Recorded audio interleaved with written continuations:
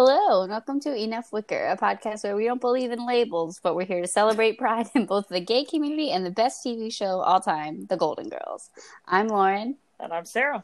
And today we're tackling a very special episode for Pride Month, Gay Pride and the Golden Girls. Yes, our very first, very special episode. It's very, very special. Yes. I know. Double very. Double very. But yeah, so it's Pride Month, and I think that, it's not really a secret that the Golden Girls really, really resonates in the gay community, and we're going to talk about all the reasons why we believe that to be. Yeah, there's a huge following. I think before we get into the specific connection there, it's very important to acknowledge that we are currently, right now, in June 2020, in the middle of what I hope is an uprising that will result in some sort of racial justice in this country. And yes. It seems silly to do a Pride episode without first acknowledging that Pride was a riot, and it was in protest of police brutality, and it was started by Black trans women largely. So absolutely big shout out to that, and we are grateful to be witnessing this, and we hope that real change comes. Mm-hmm. Absolutely. So, speaking of change, I think it also might be useful. So, like you said, the Golden Girls is wildly popular in the gay community now, but it's really illuminating when you look at the context that they were in the 80s. I think it bolsters how bold they were really about these issues. Like, yeah. Even us watching like reruns in the 90s and the 2000s, like there are parts of it that, like for instance, we were watching Sophia talk about gay marriage before like we actually had national gay marriage, and it's like to your point, even thinking about when these episodes were airing, this was a big deal to even touch on these subjects in the way that they did.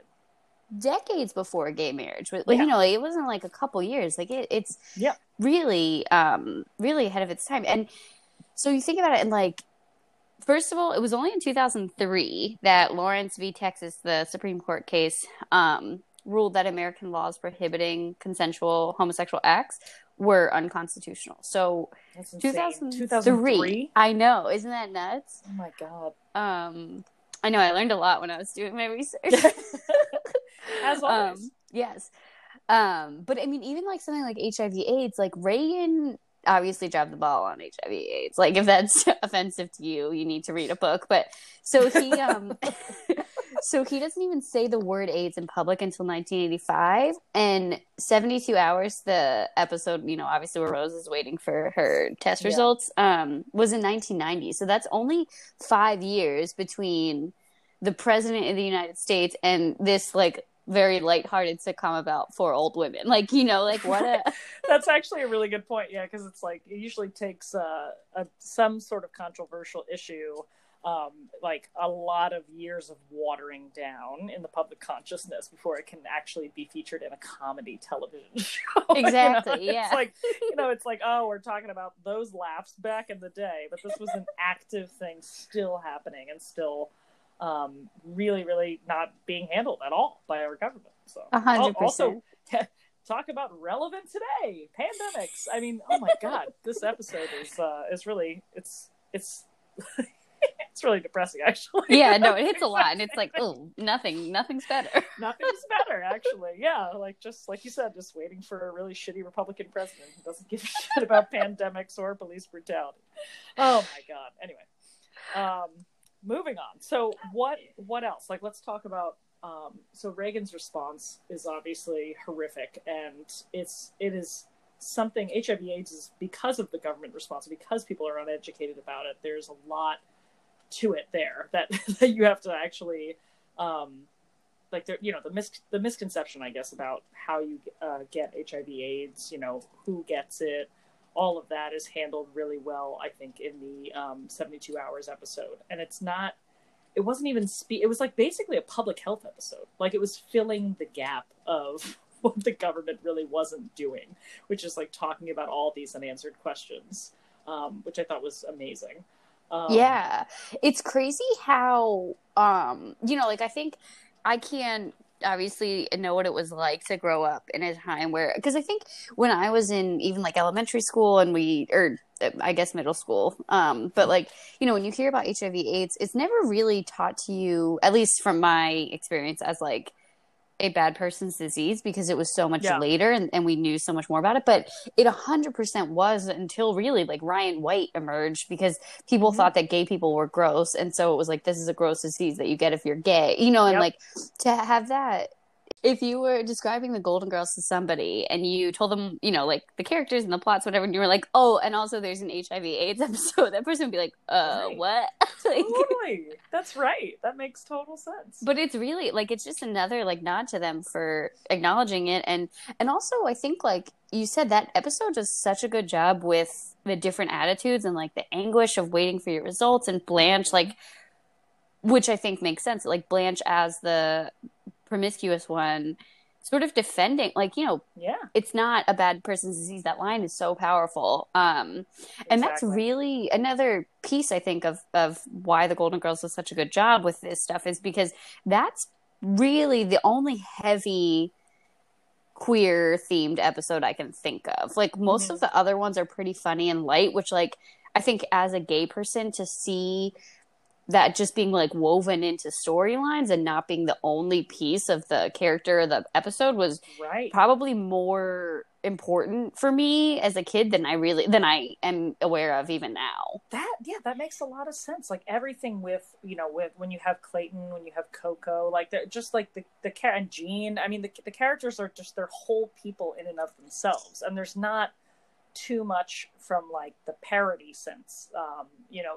I mean, there are a few, you know, cheap laughs, and we can talk about the caterer in a minute, but which again, he's still so funny. Like it's such a great comic relief. Rambo, Rambo, butt out Rambo. But even still, like you know, that's not, when we're going back to like talking about setting the time here, right? Like, gay people are sort of in the media-ish, you know, and like people understand like what being gay means. To your point, like there is like, this is a dirty subculture in a lot of the, you know, sort of public consciousness.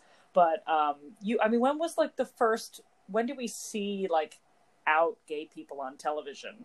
Was there any, like, I mean, I think you did your research and you said like the first lesbian kiss on TV was in 1991. 1991 on La La, of all shows, which is crazy. On La La. Oh God! I've also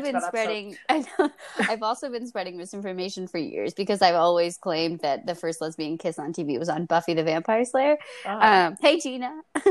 But I think, you know, like, I think the first kiss in 1991, and you know, like every single time there was like a same-sex interaction, like it was a huge deal. It was like, you know, even it was a very special episode. Exactly. Yeah, exactly. I even remember on Will and Grace, when Will and Jack were gonna kiss for the first time. It was not romantic. It was like a whatever, but it was comedy. Exactly. Like, yeah. But it was a huge deal, and so you know, there's no like physical affection on the Golden Girls that I can recall, but like even to just have these storylines, and again, like have them, it's not even like when Jean comes, like the main storyline isn't that she's a lesbian, right? It's like she's in love with Rose, which is like a bigger problem, and like they just do such a good job with that.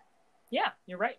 Actually, they do. I would say that maybe the closest that, in terms of anything sexual happening, like with a gay character in the Golden Girls, is like the whole like, will Jean sleep in the same bed with Rose? Yeah, she sort of right. Like that's kind of like a tense moment, and again, for the time, 100%, that's huge. And I actually, we can talk about more about that in our episode. Isn't romantic, but I think that, you know, that was a question of whether or not she would actually get into bed with her, like when they were filming it, which was kind of an interesting one.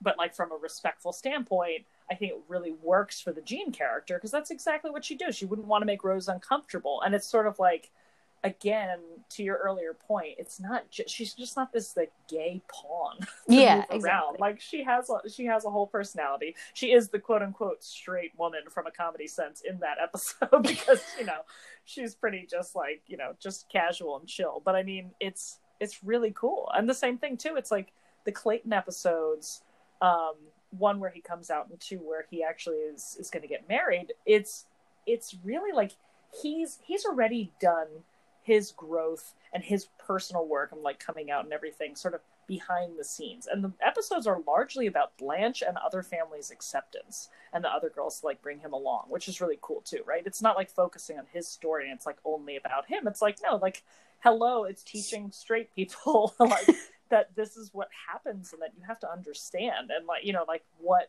it really means for you to interact with gay family members, etc. So again, it was sort of like a public health notice, something that wouldn't be necessarily a full topic today, but it was really, really important to show that at the time.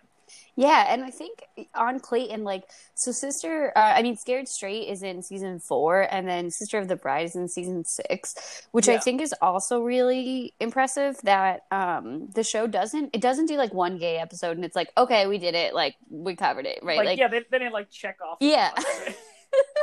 Oh, thank God we got that out of the way. And Clayton is really the only one who I feel like, you know, the story is both about, right, like him coming out and then also him wanting to get married. But you're right, like it's about Blanche's reaction. And I think it does a really good job, especially at the time, especially for somebody like Clayton who comes from like a super like Baptist Southern family, you know, like who was married to a woman. I mean, you know, like right. So like he tells her, and then presumably like a year or two later, like he comes back and they have that whole conversation about like what, you know, Dorothy, I think, asked Blanche, like, if she has a problem with him being gay or something like that. And she's like, I don't mind him being gay, but I just don't like him dating men or whatever it is. Like, yeah. There have to be homosexuals who date women. Yeah, they're called lesbians.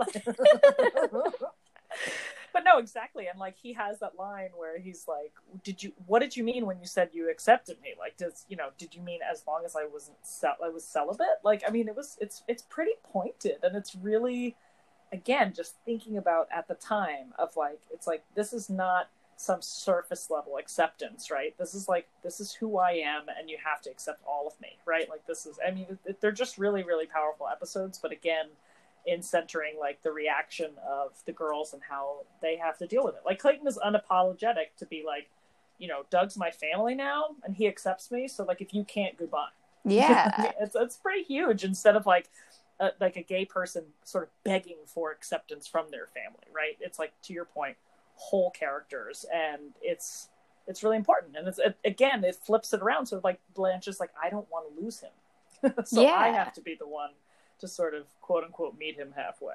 Yeah, no, it's great. And I think also like even when Clayton and Rose in the first episode that Clayton's in, when they're sitting and she's like trying to find his type, and Rose is like, he's a man and you're a man, and like they, you know, like she's coming to this realization, and it makes sense for her character, but like she's so good and sweet, and she's like, oh wow, like, are you thinking of telling Blanche? Like, you know, whatever. Yeah. And then there's like that whole bizarre thing that I know. She takes the hit though. Yeah, she does a great job to protect him. Yeah. But it's just like another note of like, I think also this show is so good about capturing like really the different ways in which people react to it, which is like Dorothy and Jean, like it seems to not be a thing at all, which I think is again like how most gay people live most of their lives. Like you're not constantly coming out, thank God. Like, yeah, seriously. So it's pretty progressive in that way. There are a couple times where I feel like we've talked about sort of like transphobic instances of the show, and like it's a long time ago. I think things were really different, but I do think like it would be remiss not to mention that. Like there's a couple, like Gil Kessler though, I feel like that's an example. Like they don't really make a caricature out of it for most of it. Right. It's actually it's interesting to think about that one, because it's not done the best, but like also it's really hard to pick a 1980s television show that does. But the joke is largely around Sophia having this hunch that like something is like in this political sphere, right? Like quote unquote amiss or different, and it's kind of interesting. Like, you know, like they could have gone so many directions with that episode where I couldn't even stomach watching it again, right? Like this isn't, you know, Ace Ventura. Yeah. Sorry, Dennis. I know it's your I favorite know, movie, sorry, but it's pretty bad. It's real bad. It's like you can't imagine. It's like intertwined with the whole thing. But yeah, but also like from like a cross-dressing perspective, right? And the confusion over like where that comes from and all that stuff, like that's handled so much with Phil. Mm-hmm. And it's again like it's strewn about in so many other episodes, and even it's always this off-color type of remark, but I feel like in Ebb Tide's Revenge, like when it's Phil's funeral, spoiler alert if you haven't watched the series, sorry, he dies. he dies. You never meet him, but he dies. That like Angela, aka Big Sally, like really like again, it's the episode is centered around Sophia struggling with it and thinking that it's embarrassing and thinking that she did something wrong, and she's so caught up in like literally her self-centered emotions because it's really about embarrassment, right? And like his wife is sitting here being like, he was an amazing man, he was a great man, he was a great husband, he was a great father, like what is the fucking problem? Right. And it's just like she really puts it into context. And Sophia somewhat gets there at the end, and I think it's the same sort of pattern with Clayton of just like these women are who they are, and it's about this other straight society that is so ingrained in like how you should be, coming to terms with people that are different, and again like very much like putting it out there, they're not bad people in the slightest. Clayton just wants to marry the man he loves, just like Blanche did. Like Phil was a wonderful husband, person, and father, and like he just happened to like wearing dresses. I mean, it's like all of that kind of stuff I think is like, for the most part, they do get it right. Yeah. And Phil is particularly interesting because his sexuality is sort of ambiguous, but like he was with Big Sally for such a long time. Like he obviously like loved her, but more so than his sexual orientation, I feel like he really challenges like masculinity and like this idea. I mean, obviously like it's an extreme case to like wear women's clothes, but like this idea that like men are men and women are women, and like if you step over that line at all, you're like, and I think that's a very still today like people have that belief, which is insane to me, but like especially exactly in the 80s, an Italian immigrant who's in her 80s, like it's not hard to believe that Sophia would have trouble like with any blurring of gender lines, and I feel like it's really, again, like so impressive that they were able to touch on that without making fun of it. Yeah, exactly.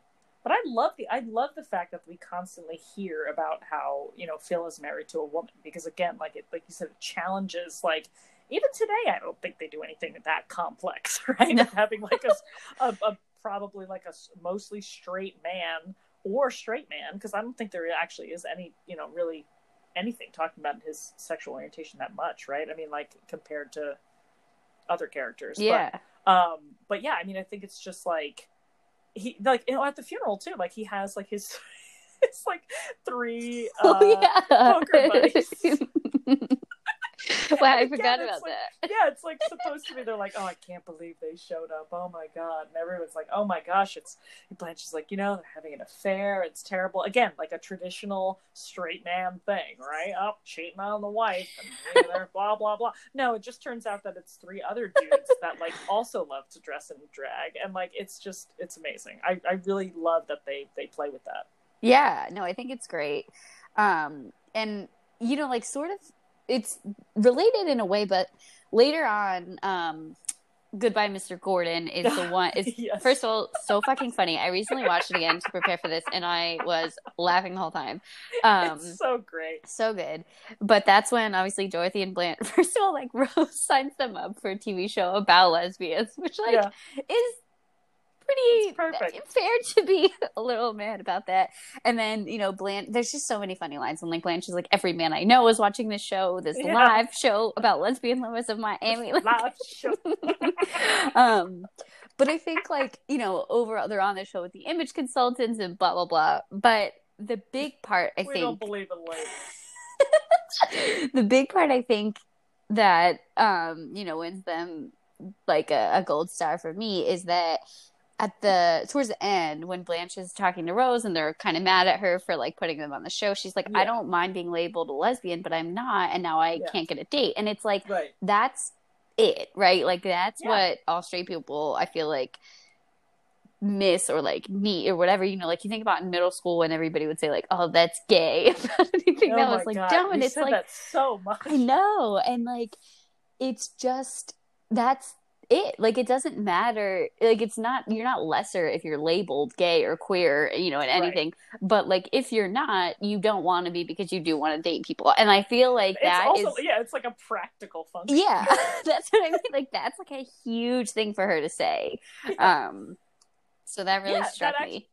You're right. And it really gets at the heart of just like, if you're fully accepting and you're like, if you really sit with your feelings of like why you're uncomfortable about it and you work through it and you're just like, no, the only reason is if I'm on a television program. No man except a horrific, what that episode doesn't do well is that Blanche gives in to this horrific guy who thinks he can turn a lesbian. So I'm not sure like what exact message they were sending about this, except that Blanche really wanted to bone this terrible guy. Yeah. But still, but you're right. That is an extremely powerful line because it's just regular. It's regular life. That's all it is. I'm just speaking from a practical standpoint. Doesn't matter. I mean, and Danny Thomas is a lesbian, and it's all okay. Lesbian. Can we talk about Excuse Me for Living, Anita Bryant? Please. Because I feel like he is, that caterer is just, he's like the epitome of flamboyance and like a stereotype. And just like with like body language and everything like that, and butt out Rambo and his ponytail. Yeah, seriously.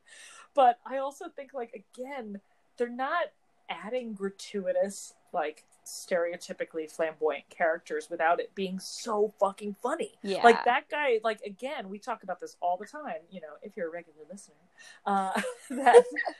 that like there are so many just like tiny little like characters that pop in and out for just like an episode or maybe even just an episode or two for a few minutes that really just like steal the show. And it's hard to steal the show with these four ladies, as we all know, and it's a pretty big deal. But that's like one of those sort of like mini characters that stands out, that it's just like, it's perfect that they never bring him back because it'd be overdone, but I love that entire scene because he takes charge of it. Yeah, and he's so comfortable with himself, I feel like, which is why it works. And it's not like like obviously they didn't invent the trope of the gay caterer. Like we've all met them in real life, first of all. But exactly. But he's so great, and he stands up to Dorothy, who is being ridiculous in that scene. So I feel like it's nice that he plays sort of like the one who like brings her to the light of like, you're being so silly, like. I know, yeah, you're right. He actually is a pivotal moment in terms of yeah. If you say something smart, I'll slap you. Also, Anita Bryant is brought up a lot. I know. I was in the Miami is Nice songwriting contest, they say that they told Dorothy says they made them get out of the way when they took the winner's picture with Anita Bryant, and it's like, well, you guys wouldn't really want, like in real life especially too, like these girls were Dorothy or B. Arthur I should call her, supported the Allie Forney Center, and Rue McClanahan appeared at all these fundraisers, and Estelle Getty like flat out refused to do gay bashing jokes, and Betty White is still an activist for the LGBTQ community. Exactly. So like for these girls to be saying like, oh, I wish I could see Anita Bryant, even at the time, like, they were like, all right, I guess we'll do this. Yeah, that's kind of interesting. Again, like thinking about the writers, like where you're just like, well, I'm reading it this way, but maybe that was early. That's only second season, so maybe. Right, that's what I was thinking. Maybe it was before she was just like a beauty queen and nobody had heard her opinions on gay people yet, which is who cares? Which is why they. Which is why they gave the caterer that line, Later on, they have to make it right for their Anita Bryant references. Yeah. But you're so right about all of these women in real life really being, supporters of the gay community and activists, and using their power for good, their power and the money, and it's really heartening to see that is also reflected in the show. And like we said, like I'm sure that like lines like that were groaned at / in later seasons been like, guys, we're a powerhouse. Like we're not going to write anything that we're not comfortable with. Like you said, Estelle Getty said she wouldn't do gay bashing jokes, and like everything was made to, kind of align with these ladies' values, which is so powerful. Yeah, no, I definitely think that it matters that they walk the walk. And I think that that's also part of the reason, like circling back to where we started, like that's the reason that the Golden Girls is so pervasive in queer culture. And like, like you think about the drag show and like the fashion and like the merchandise we have now, like there's so many elements of the two things like intersecting and like I just can't even get over like that there's so I think there's probably more than one, but like the very famous drag show that still is running where it's all a parody of the girls. Oh yeah, well the first one was 2003, the same year that yeah, it's wild. Same year Supreme Court said gay people are illegal. Seriously. Wow, that really puts it into context, actually. That kind of blew my mind a bit. But 2003, it opened, Golden Girls Live opened in New York, and then it was promptly shut down by Lifetime. But clearly has won out and is now all over the country. And, I mean, it's just that aspect alone, because it's like, you have an ensemble of 4 women. You have, as you mentioned, the fashion on this show is just in and of itself just a thing of beauty, especially representing the 80s and like just these high collars and tuxedo shirts and just like bring it all back. Sorts of I mean all of it is incredible, as Rue McClanahan knew, because she wrote into her contract that she was keeping all of her outfits and jewelry that they had in the show. But you have that perfect storm of sort of those two, like, superficial things of just being able to put together a drag show. But like to your point of like, because it was so progressive for its time, that's largely the reason it holds up today. We're not talking about a lot of episodes that like don't handle these topics well. It was so progressive for its time that it actually matches with quote unquote where we're at now and still where we need to go in life, so I feel like for just from a gay rights standpoint, like because it was so relevant back then, that has that longevity where it's recognized. And obviously there's so many, just in the gay community and outside of it too, like the Golden Girls is constantly being rediscovered by even kids today watching ancient television on Hulu and whatnot, and clips are floating around the internet. Like you said, that's why the merch is there, and that's why I think you said like even Target makes a Pride shirt. It's become so ubiquitous in the community. It really has. And wait, just correct me if I'm wrong, but your entire family went to see the Golden Girls drag shows. Absolutely. Well, what happened was, as you know, been a fan for a long time. I was at NYU in 2003, and I was walking through the West Village one day on my way to class, and I did, like, literally, I still remember, I did this comical thing where I, like, stepped past Rose's Turn, which, like, is this, it was this wonderful little tiny, like, I mean, literally tiny, like, could not have, more than 2 people in there, coronavirus, times spot, that was, made, like, it was basically made for these off Broadway shows and, like, just like little collaborative things in the West Village, which, unfortunately there's not any place like that anymore, unless it's in someone's apartment. Yeah, it's like your house. But they literally, I had like stepped past it and stepped back because they had a big Golden Girls picture on the front door, like it was like, photocopied, and I couldn't believe it. I was like, Golden Girls drag is like absolute perfect combination. So of course I went with a friend of mine, and I won the trivia contest. Obviously.